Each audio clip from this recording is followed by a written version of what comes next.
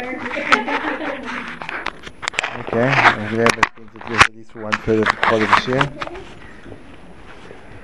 Okay, so what we just to trace our, and then we've got a new topic tonight, but just to get how we get to, it's going to be slightly related to last week. Basically, you'll have an opportunity to vent all your frustrations, and I'll sit there and then I'll nod, and then I'll say, you're right. And then everyone will go back feeling much better. We began with the model that husband and wife are a single entity, and their connection is deeper than the connection of a chair, which is made as it is, because if the legs and the legs are part of the chair, so it's no big deal that they stick together. But if you have the possibility of separating the leg, it could go to either side, and it clings on, so the connection is a much deeper connection because it's choosing to cling on. So therefore, husband and wife, when they separated, gosh, it's the wrong way to start this year, eh? If you think of another, there's a story actually which Shoshana told me recently. It was quite a fascinating story. There was this woman who was in the throes of despair. What happened is, husband had come home, absolutely furious. He walked in the door, and as he walked in the door, he looked at his wife, and he said, and his face was filled with rage. Good. So now I've got your attention. That was the end of it. That was the end of it. Just see wait now.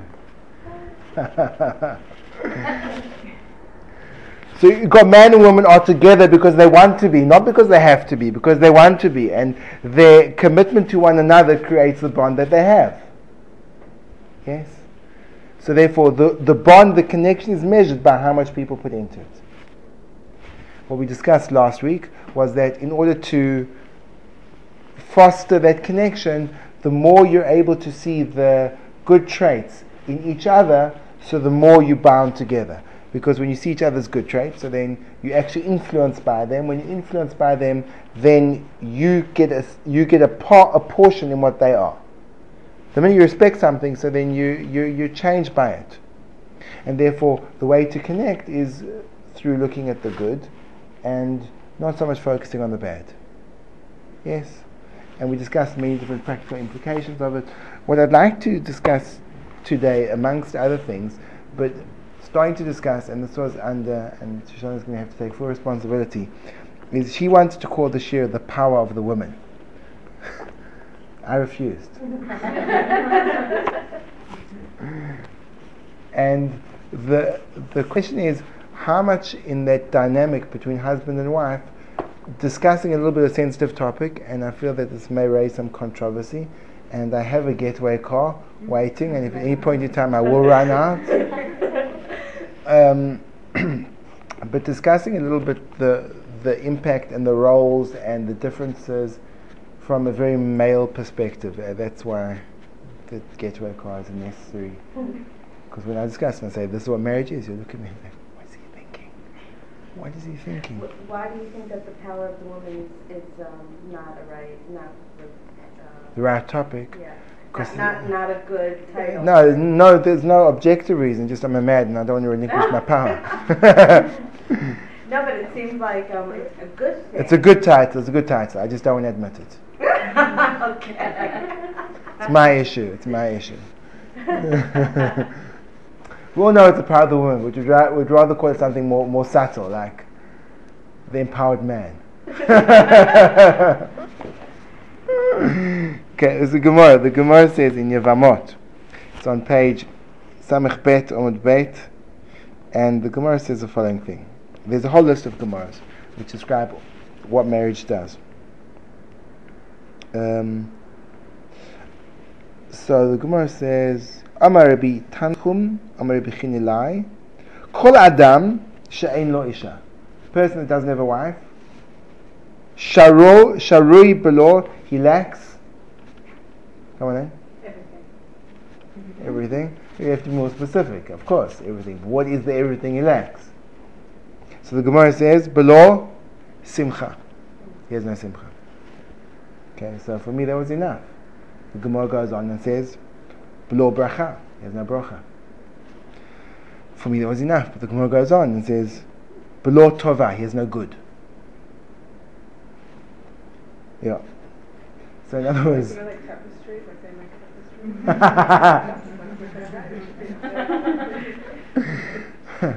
it's great. It's a great thing for a screensaver on your husband's phone. Little picture of you in the background. Okay, and then he goes and he brings a verse for each of them. It says, "B'lo simcha dichtiv v'samachta ata uveitecha." When describing that you have to bring your maaser sheni is a tithe of your crop. You have to bring it up to Yerushalayim. So when you bring it up, it says v'samachta ata uveitecha. You have to be happy you and your house. And it doesn't say b'nei beitecha. It doesn't say the members of your household. So it's and there's no obligation for a woman to go up to Yerushalayim. So therefore, that puts an end to the secret of marriage and all good things. And now we'll go on to the next topic, which is about Maaser Sheni. You're too wise to this joke, have you? You've seen it too many times before. So, that you have to be happy you and your house is a reference to your wife, which is a fascinating Gemara elsewhere. In the Gemara in Shabbat, it says that Rabbi Yossi, he never called his wife, he called his wife his home, which is very strange. We'll have to explore what that means, because you should say it the other way around. You should have called his home his wife, not his wife his home. Oh God, no. In other words, who's the primary and who's the secondary?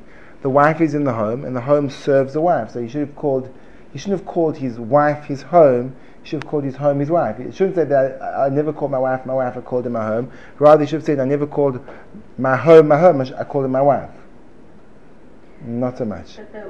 Not so much. They're not loving that kasha. Right? No, like the kasha. Okay, fine. I'll ignore it and go on. We'll go back to it. So that's below. We say that a man who's without a woman, if he's not married, so he lacks simcha, he lacks bracha, and he lacks tova. Those are three things he lacks. And we're making an app for cell phone screensavers. And you insert your picture behind it. Okay? Or what was good? We're thinking about doing it as a tapestry to hang inside your husband's sunglasses. Okay. Below bracha dichtiv lahaniach bracha al beitecha. Same thing. That to rest bracha upon your home.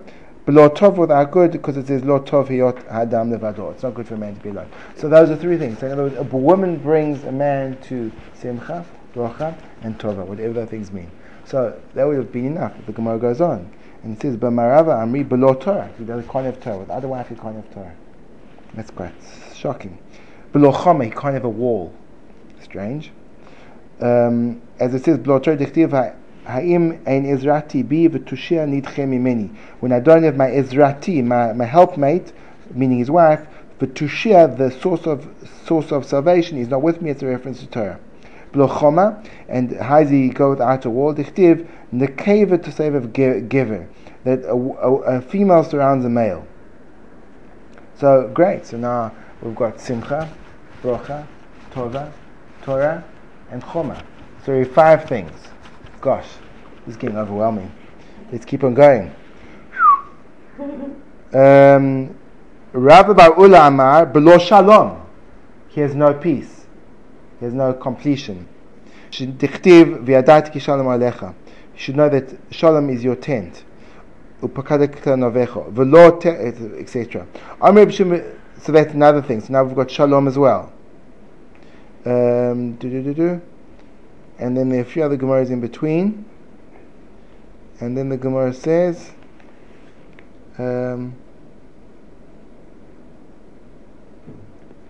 then comes on Rebbe Lazar and he says, Kol Adam she'en lo isha, any man that has no wife, eino Adam, he's not a man. Shnei zachar nekeva bara'am. V'kriyat shemam Adam. Amazing. Hi, how you doing? So, we just said that a man who has no wife, he lacks lots of things. So he lacks. It's okay. Yes. So a man without a wife lacks, which is simcha, bracha, tova, Torah, shalom, choma, You said simcha already? So that's 6? And he's not an adam. So there's the 7 things that a man who's unmarried is not. He can't have simcha, he can't have bracha, he can't have tova, whatever these things mean, and he's not a person at all. So essentially, the power of a woman, apart from anything else, is to allow, through the unity of marriage, a man becomes a man. And without a woman, a man cannot become a man. Why are you so smug? This is like her clinch of the last 10 years of arguments. I've just come to a head and I've been defeated. So, ask.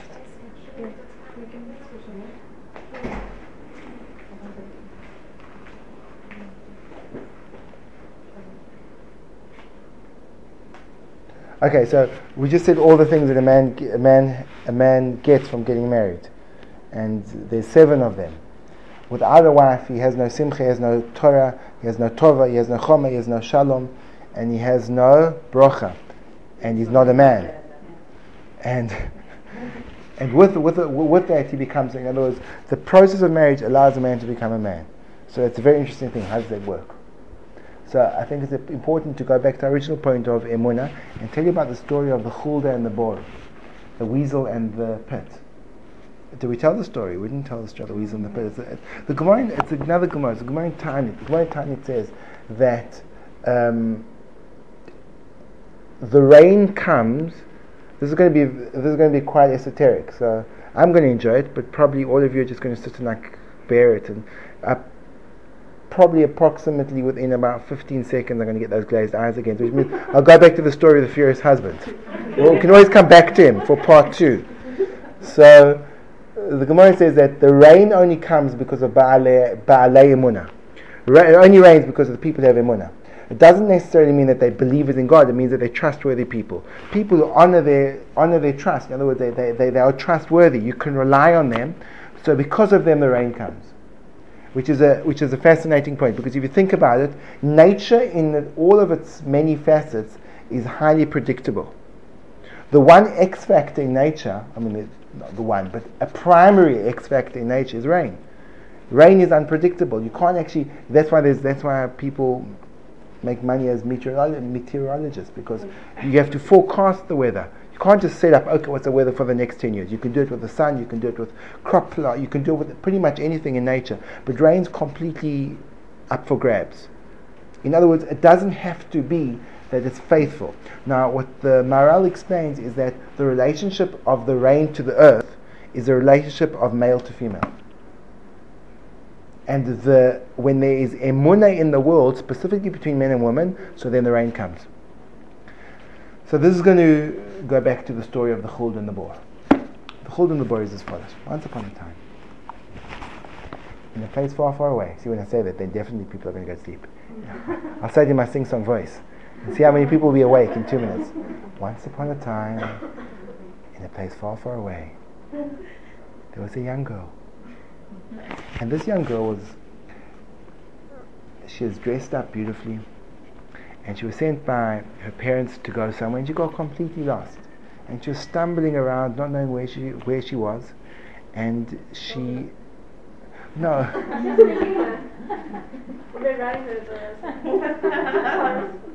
It's a good try.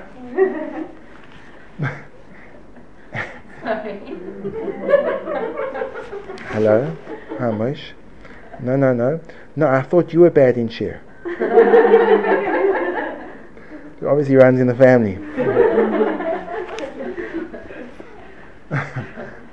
So she's wandering around, and she starts to get very thirsty, and she sees that there's a well. So she goes over to the well, and she looks inside, and there's water inside, and there's a bucket, but she can't get the bucket up. So she climbs down into the well, and she has a great drink, and then she tries to get up again, and she's stuck. She can't get back up again.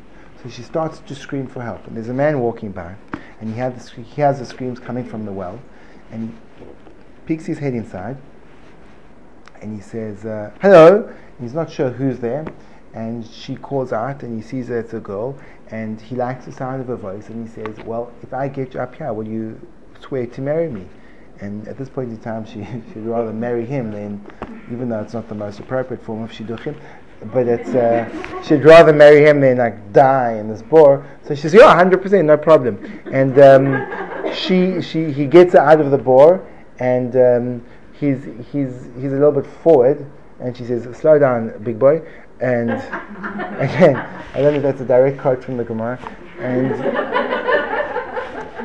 And she says, come back with me, come to my father's town, and we'll get engaged and we'll get married in a proper and formal setting. Where are you from? And he says, I'm Jewish and I'm a Kohen. She says, let's not be like beasts in the field. Let's go and do this properly. Let's make a pact that we'll be faithful to one another and we'll only vow to marry one another.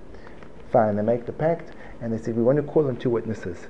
Who would our witnesses be? And as they say that, there's a weasel, a chulda, that runs past, and they say, well, let the weasel and this pit be our witnesses.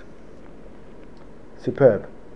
The girl returns back to her home, and she's obviously quite a sought after shidduch. So, the shadchanim start phoning up, hello. And all of a sudden she's flooded with offers. She's very faithful. So she just pushes them off one after another, and shadchanim can be very persistent. So she actually, they're driving her crazy. So she figures that the only way she can get rid of them is if she pretends to be totally insane. So she takes on what Hamlet would call an antic disposition. Shakespeare, it's familiar to you? Good. Some people. So she puts on this antic disposition, pretends to be completely meshuggah, and that pushes off about 60% of shadchanim, and for the other 40% it's a challenge. What you mean? It's perfectly normal. No, that's just a little twitch. What? She kicks things in the air? Yes, everyone does that. So she puts up people, and basically she gets put aside, and everyone stops looking at her, and she sticks to her side of the deal. Meanwhile, the man, after having that emotional pact and making that solid declaration, goes off and finds a girl and gets married. Okay? So he gets married. He goes and he gets married, and his wife gets pregnant and they have a baby, and one day they come back and they tragically find the baby's dead. It's been killed by a weasel. And then she gets pregnant again, and they have another child, and the child falls down a well and dies. Now the woman gets very suspicious, and she says, 1 second, she said, if our children would have died from something expected, that would be one thing, but this is too weird. There's something going on. Maybe there's an avera that you've done that you're not telling me about. And put under that kind of scrutiny, the man actually admits it. He says, well, this is what happened.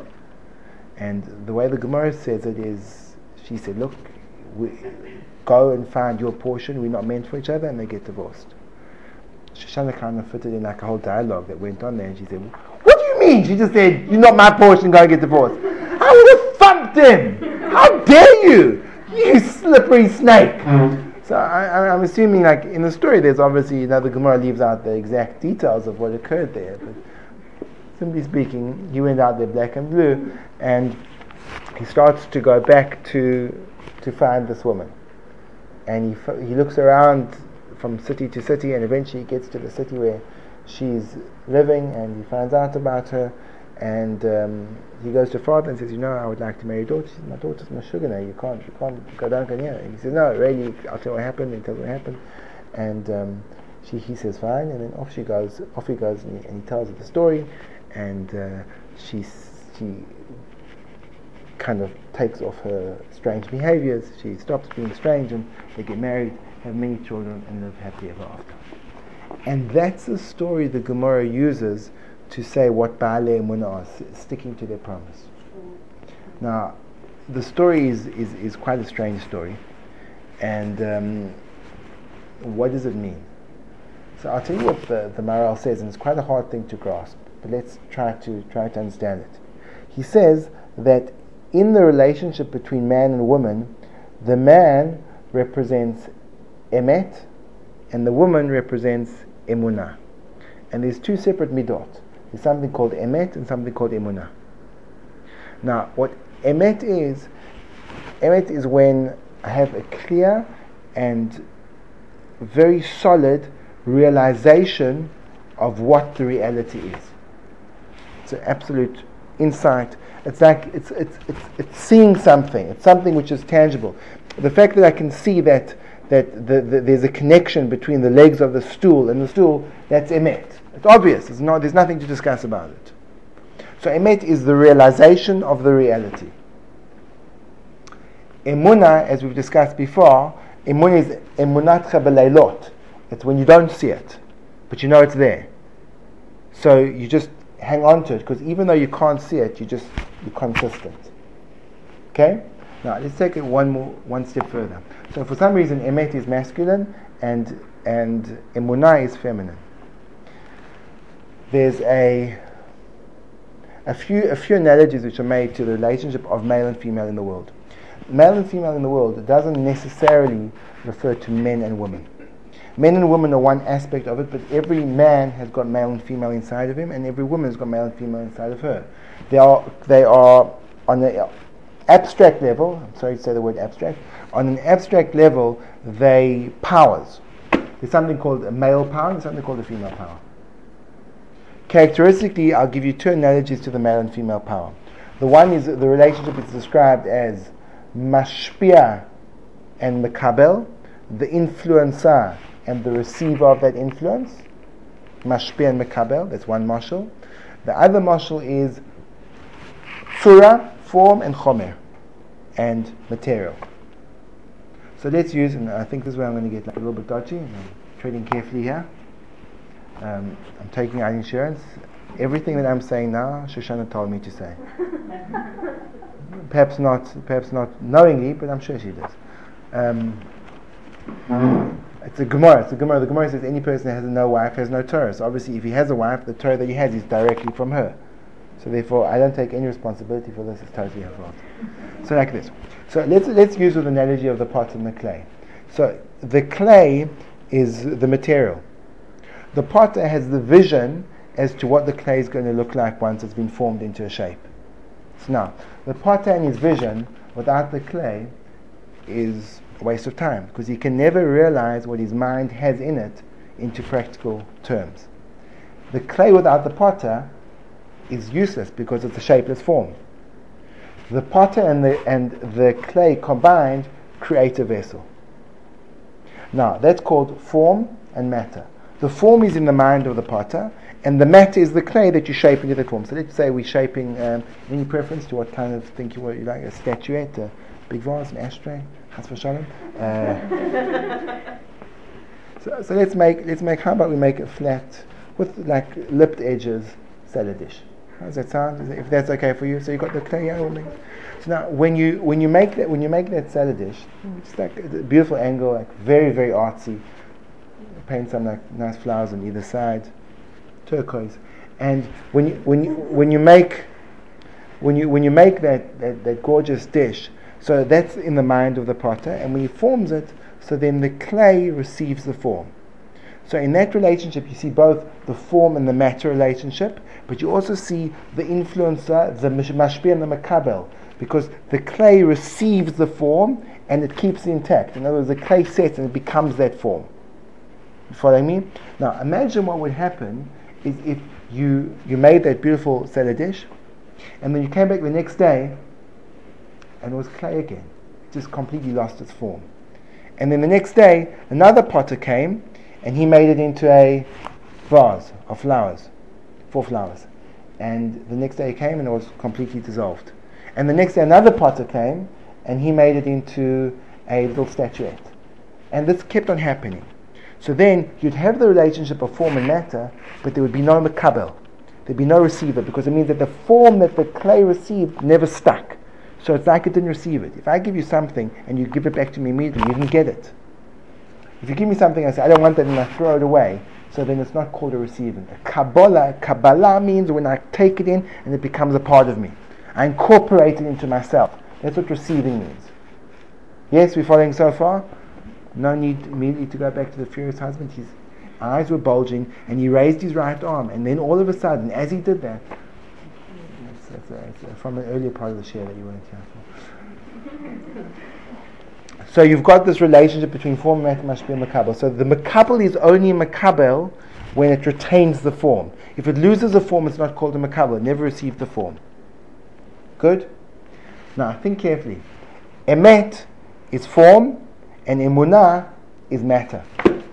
Emet is mashpia, and emunah is makabel. Did you get that? I know you do. Emunah is matter? Emunah is matter. It's that which is makabel. It receives the form. Right. The emunah is the receiving of the form. What does it mean?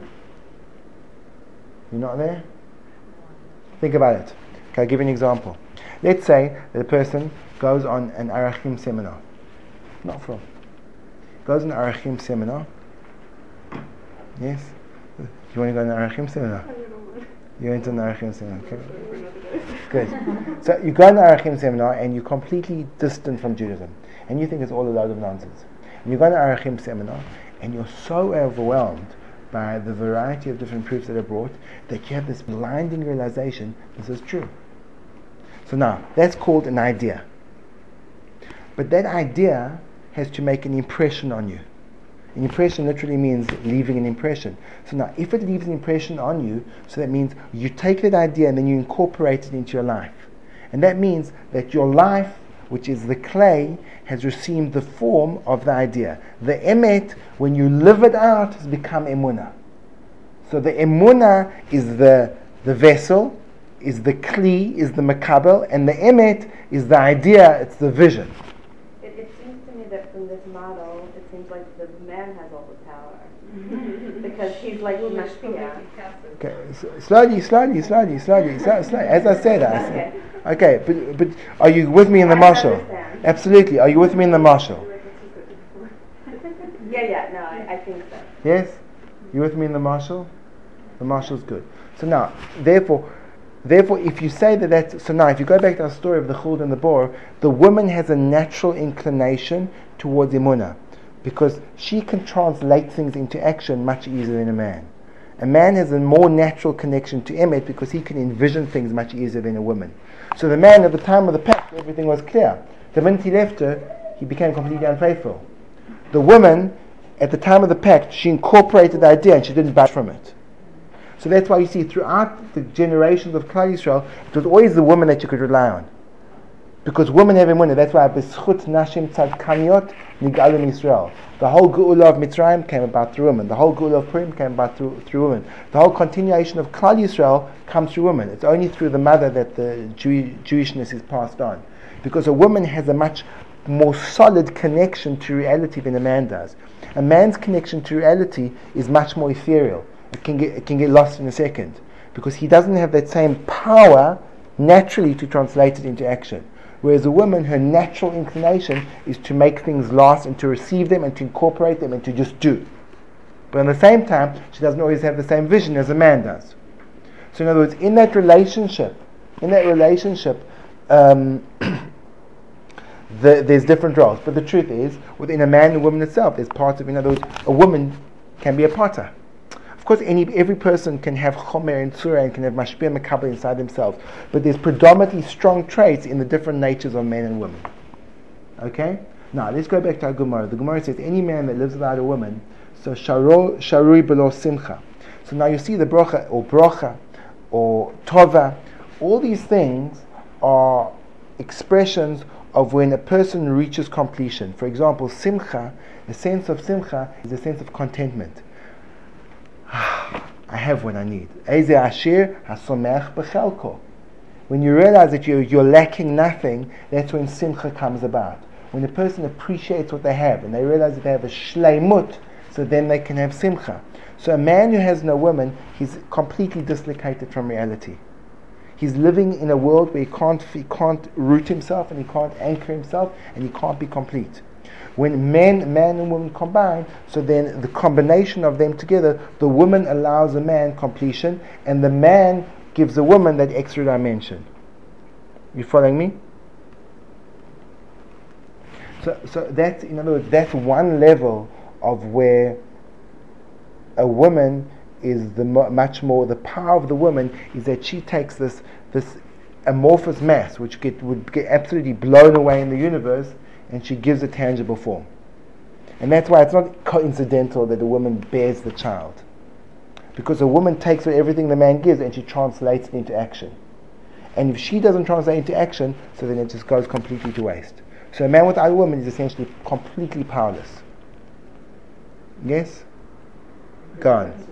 So can you give a practical example? I don't do practical stuff. No, I'm joking. So I'll give you a practical example. Yes? With marriage. With marriage.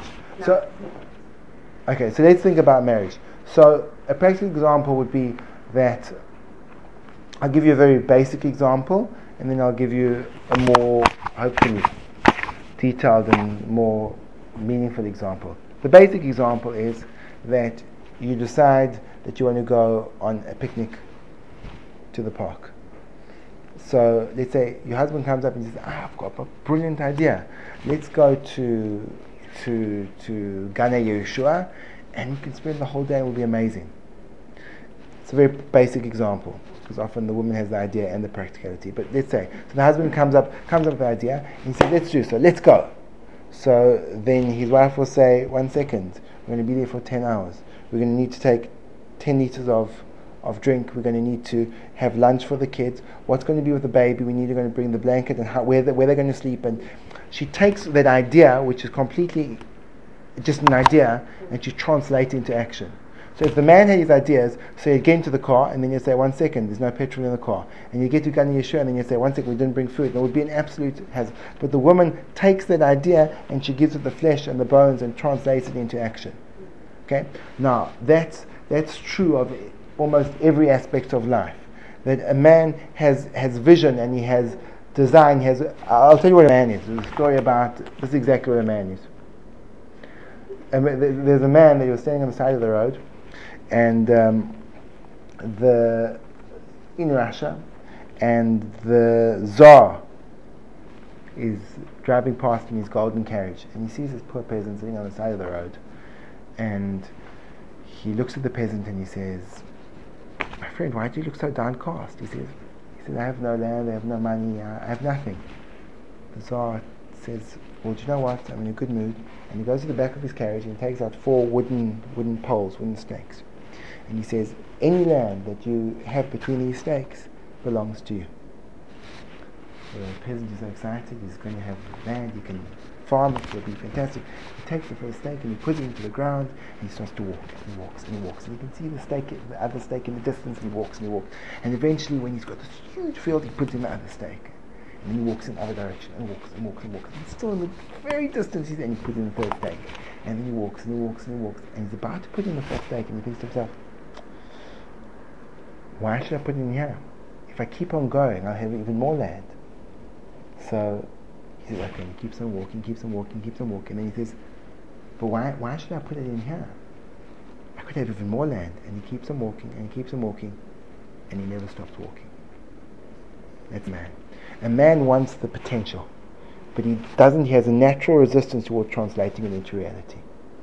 He'll talk and vision and theorize but the moment of power is a moment when you could be anything.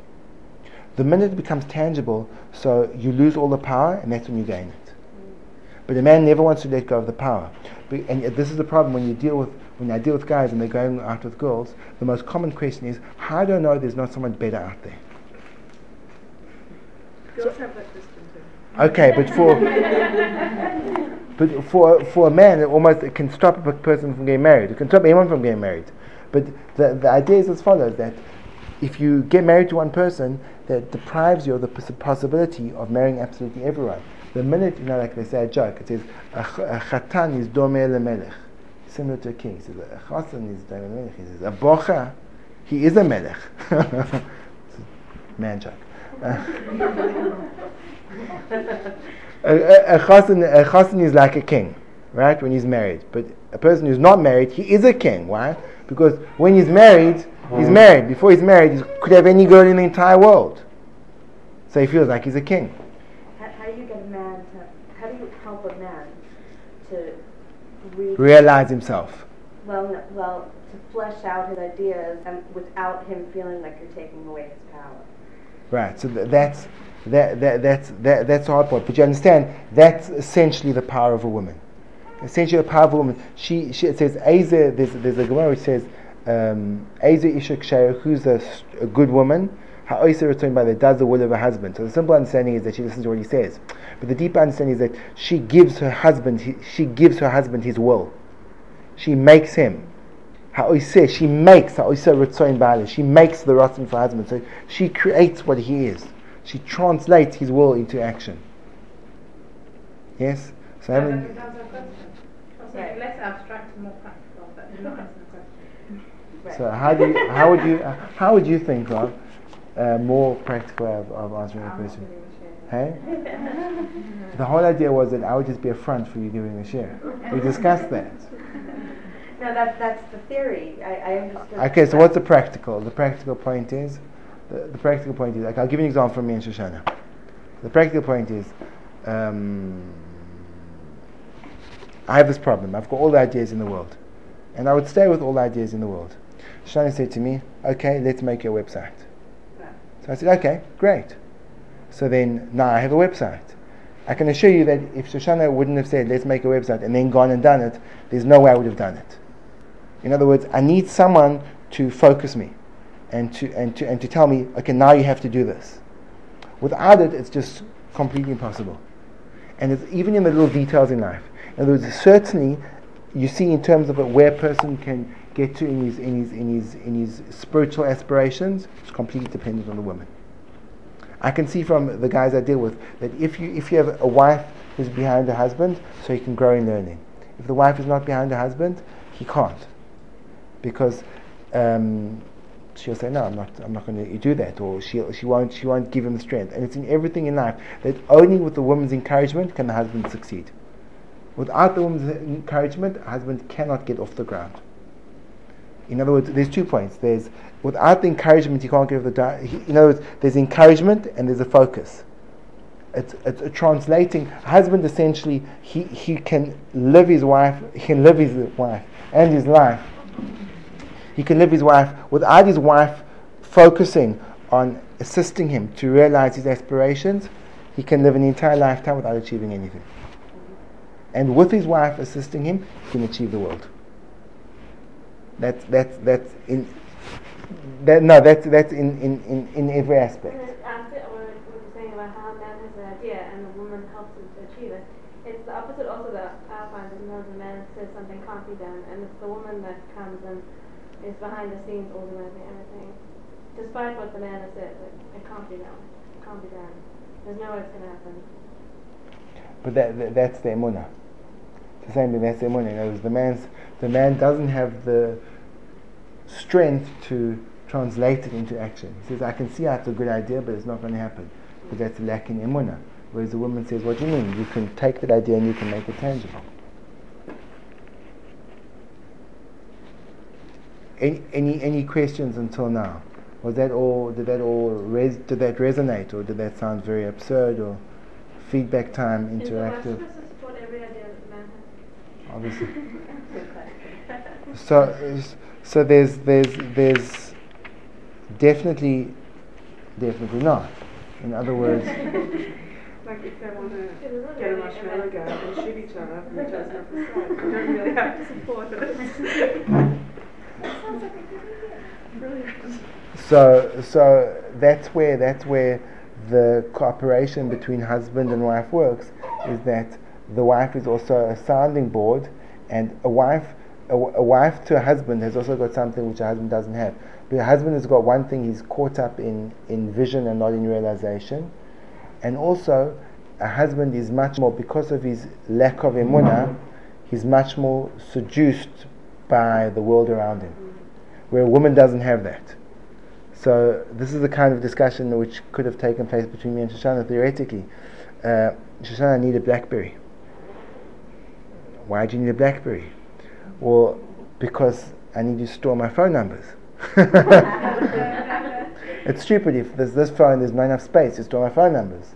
She's okay, so we'll get you a phone which has got more space for phone numbers. So no, that doesn't work. You need a BlackBerry for that.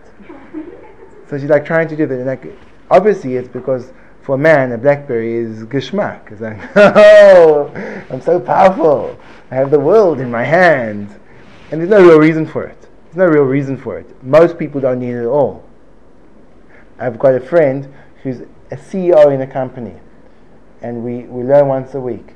And he said he thinks it's all just a myth, so he experimented and he downgraded to, literally, to a phone like this. And he says he's perfectly okay. He's perfectly okay, and he feels completely liberated. Yeah, of course. It would be very liberating. Completely liberated. But a man doesn't have this. So a woman has this ability to. That's why it's crucial that a husband listens to his wife, but also that the wife doesn't. She doesn't get pulled into things like a man does. A man's desires and what he's pulled by is all, again, he doesn't have the solidity of spirit. So he's pulled by all the different currents, and he goes in for things which are absolute rubbish, and the woman just thinks like, you're insane, what you're doing. So if we go home to our husbands and tell them this and they don't accept it, should we have them call you? So no, so Shoshana.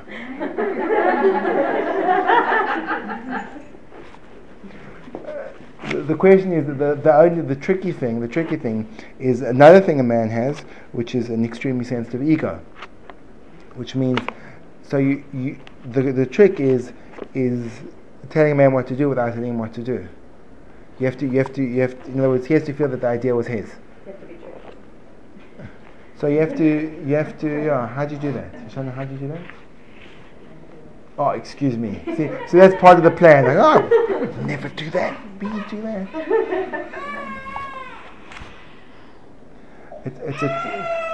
It's a tricky thing. It's a tricky thing because there is this dynamic. So a man doesn't want to feel the loss of power, but really the woman is the power. But the man has a status that he feels very threatened if he loses it. So it's a very tricky thing. Maybe like to ask him, like, what do you think about this idea? Yeah. Sometimes it works. Right. Yes. Okay, we have time for one more thing. Any other questions before we go on? I do have a question. Go on. I don't really know how to word it. I won't be offended. Okay. What about what the husband can do to help and support the wife? Because, no offense, but it sounds very one-sided. Yeah, of course. In other words, no, I agree with you. I agree. That was the whole like insurance policy that I took out before. Because there's something extremely. In other words, if I would be giving the share to men, it would be a completely different share. So it's very awkward. Huh? So there's a Rambam. Do you have a Rambam here?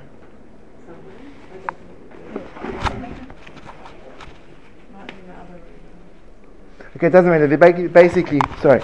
There's two Rambams. The one Rambam is what the husband has to do for the wife, and the other Rambam is what the wife has to do for the husband. As long as it exists. So in other words, in terms of already kind of, okay, we'll read it from the Gemara if we have to. The Gemara, that's the Gemara left out.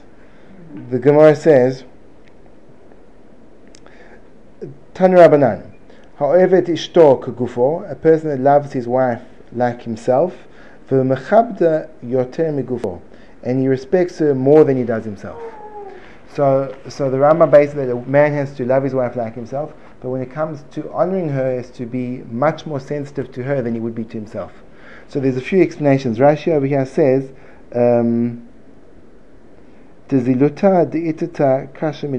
a woman is far easier offended than a man. So where I may say to my friend, don't be an idiot. You think like a donkey. Sounds better when you say chamor. So you could never say that to your wife. In other words, a man has an obligation to respect his wife much more than he does himself. And Rashi says elsewhere, which I'm going to get into massive trouble for this. Okay, no one is allowed to tell your husbands where you got this information from. When Rashi says that you have to respect him more than yourself, yes, he says, "Oops, okay, take it. You have to buy your wife jewelry." But it means, oh gosh. So it means that that a man has, in the relationship between husband and wife, a man has to cherish and he has to extend himself beyond his normal his normal frame of reference to honor his wife and to love his wife. And if he does that, so then it says, "Ve'yadati ki shalom alecha," then he merits the shalom. In other words, the relationship has to be from both sides. From both sides. In order for it to work, there has to be a lot of effort put in. What I wanted to talk about last week was something that the Vilna Gaon says. He says that a person was put into and this is for both parts of the couple, a person, and I'm sure we've all experienced it, I have. A person was put into this world to break his midot ra'ot. We're put into this world to break our bad midot. And marriage is probably the essential area where a person's negative traits come out. To the degree that Reb Chaim Vital says, if you want to measure a man, you measure him in his relationship towards his wife. He can be the biggest Baal Chesed and the greatest person in the world, and if he mistreats his wife, then he's nothing. So in other words, the relationship is the barometer of who you are. The relationship of marriage is the barometer of who you are. And that is the most difficult test that we have. Now the Gaon is a very interesting thing. Vilna Gaon says that the purpose of being in this world is to fix up your midot ra'ot, is to fix yourself. And he says that gives a person life. When you break your midot, that's when you get life. And it's a fascinating thing.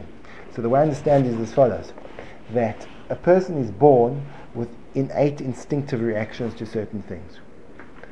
The idea of life is when, okay, one second, let me just formulate this.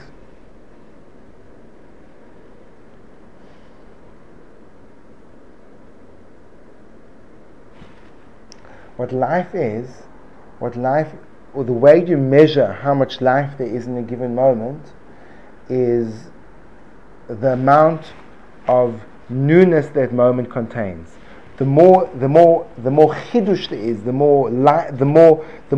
more fresh, the more there is that is here now that wasn't here a second ago, the more alive I am.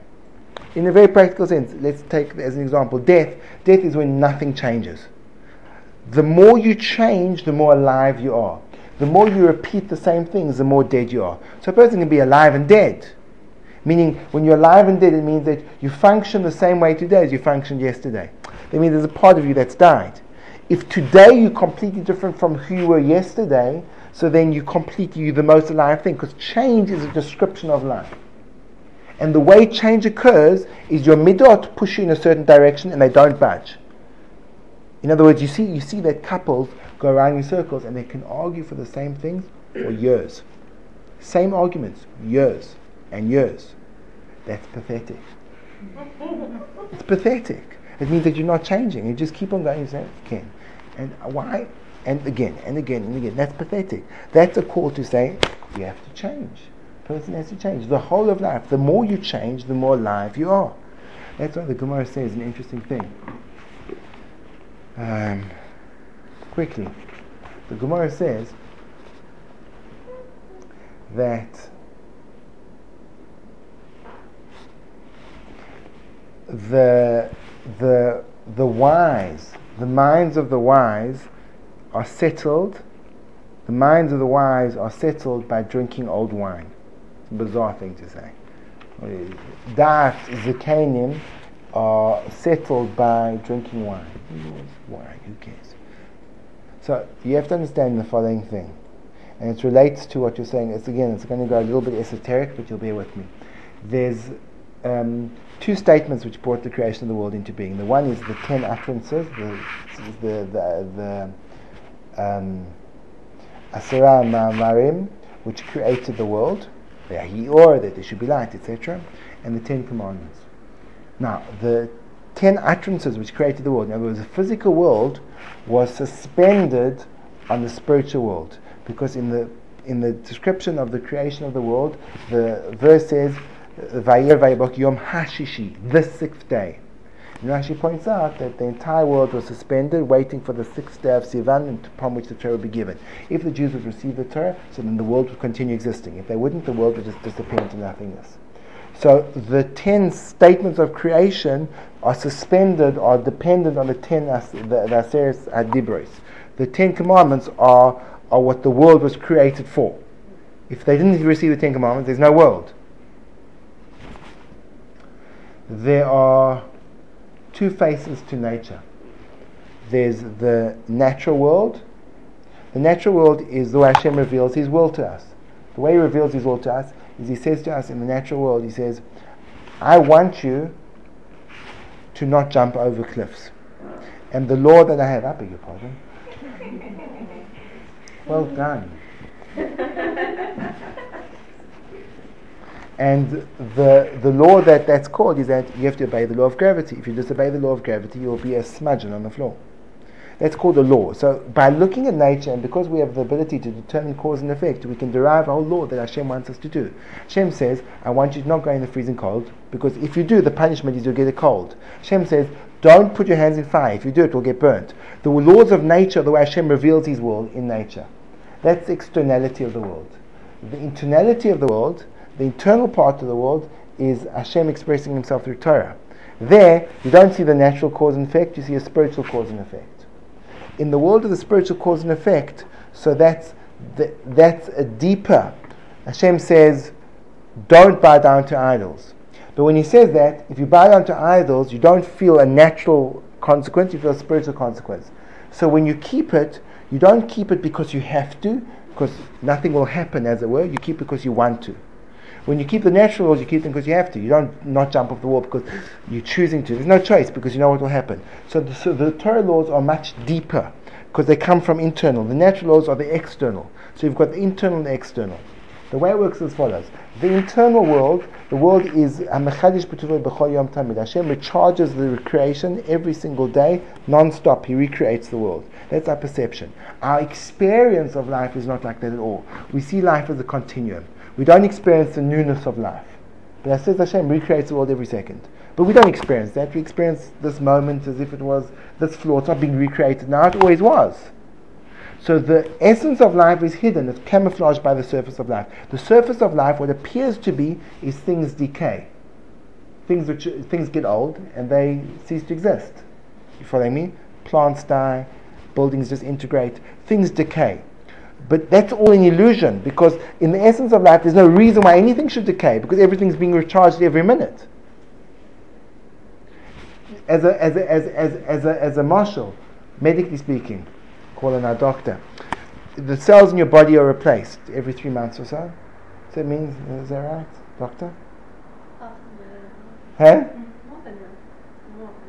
More often than that. So in other words, the body that I'm carrying around with me isn't the same body I had 2 months ago. Every single cell in my body has changed. But my experience of self is not that. I experience that this is the body I've had for years. But it's not, it's a new body, but you don't feel it. It's happening on a level that you can't perceive. It's not conscious. But it's happening. It's happening the whole time. But you don't see that level of life. You have to understand that level of life. You can't see it. But that's the reality. When you see that level of life, when you see the life beyond the surface, so then every moment is fresh and new. You could be really alive. When you're living on the surface of life, so things die. When you're living in the inner part of life, things get better with time. Wine is a contradiction to the normal natural passage of things. Food, when you leave it out, it goes rotten. Wine, the longer you keep it, the better it gets. The minds of the wise, which can be referring to any of us that learns from the lessons of life and changes day by day, the more you experience life, the better you become. The older you become, the younger you become. Because your experience of life becomes more charged and more vital. So therefore, the diet of the Zakanim is settled by wine, because those two things are completely equatable one to the other. It's the freshness of the longer it's around, the better it gets. Not the longer around, the worse it gets. So the message in marriage is that marriage is a demand of change. If you don't change, your marriage is miserable. It's constant work, day and night. Day and night. And it's exhausting, and you have to break yourself. But when you break yourself, the vitality and the life that you have is incomparable. Is incomparable. And the person you become, and the greatness that you see, and the freshness and the vitality, you're a different person from the person that you were 2 years ago. And marriage is the perfect forum, and ultimately the only yardstick of that. So therefore, with everything being said and done, that there's different roles and there's different ways and there's different concepts to marriage, but ultimately it's hard work, and that hard work is what life is about. And that hard work is what gives the spark to life. Okay, ladies, thank you very, very much for your participation. It was lovely spending time with you, and good luck. Any questions? None. Good.